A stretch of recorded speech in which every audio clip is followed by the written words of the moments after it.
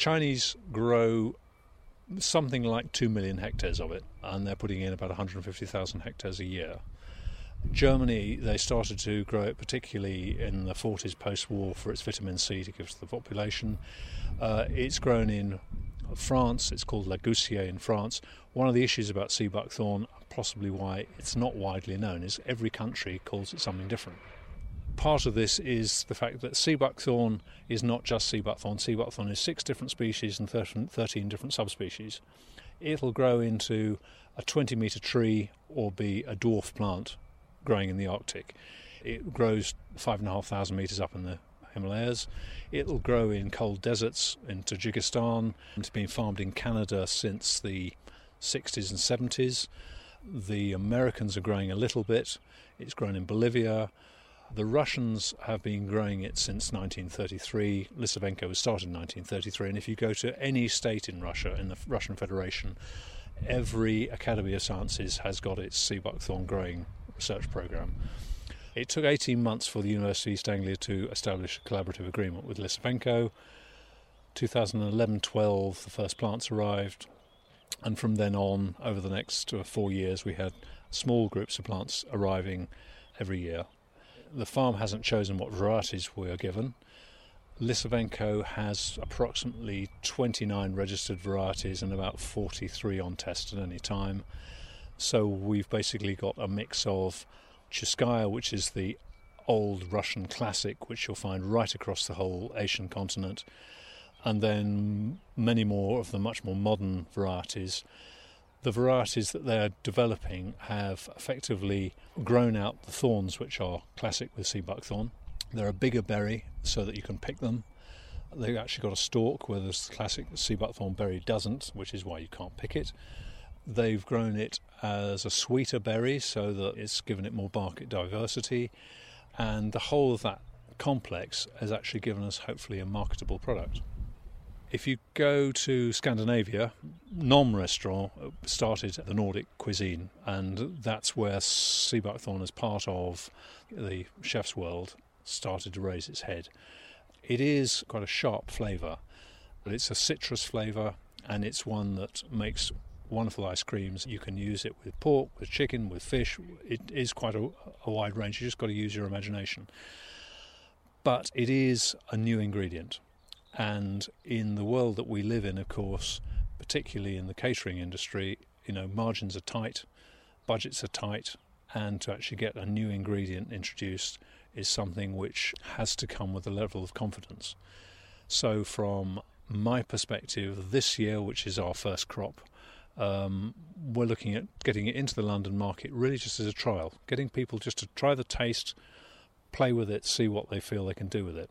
In terms of its wider market, there are industries abroad linked to sea buckthorn farming which are producing oils, particularly for the natural cosmetic market. Germany is very, very strong on that. You go into China and there is huge amounts of investment going into sea buckthorn to produce oils which are appearing on the internet.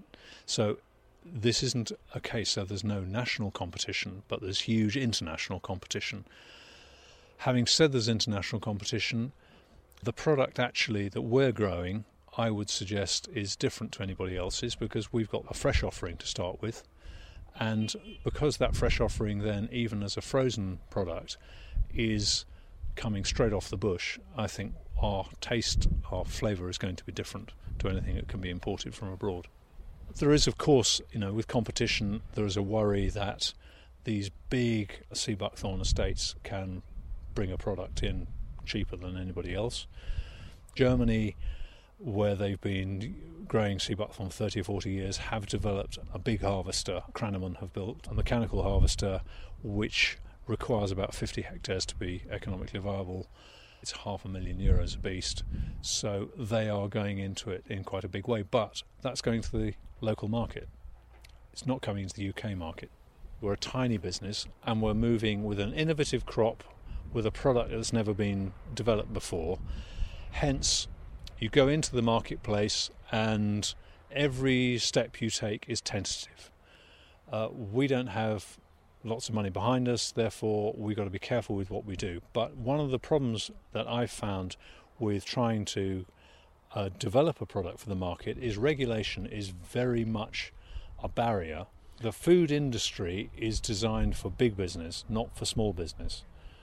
If I want to sell even fresh berry into the marketplace, I've got to comply with extensive hygiene regulations. Now, that's not to say that I'm not going to produce the most hygienic crop, and most of it is down to common sense. We've spent money on consultants that hasn't actually delivered anything practical, and now effectively the way that we're moving forward is thinking that we understand what we're doing, making sure that we comply with specifications which you would naturally expect to see with things like blueberry and strawberries and that sort of thing.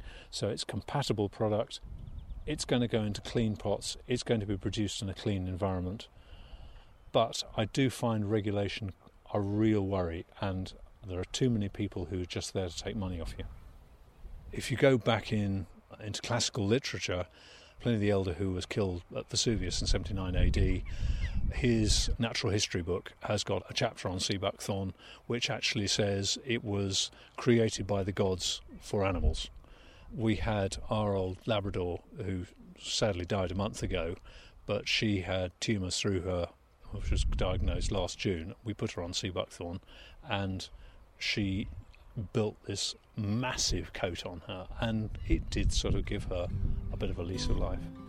Personally, I'm on the sea buckthorn capsules, but then I would be, wouldn't I? And I would say, though, that 3 times a day, I think that I do more work. It gives me stamina. That's my perspective on it.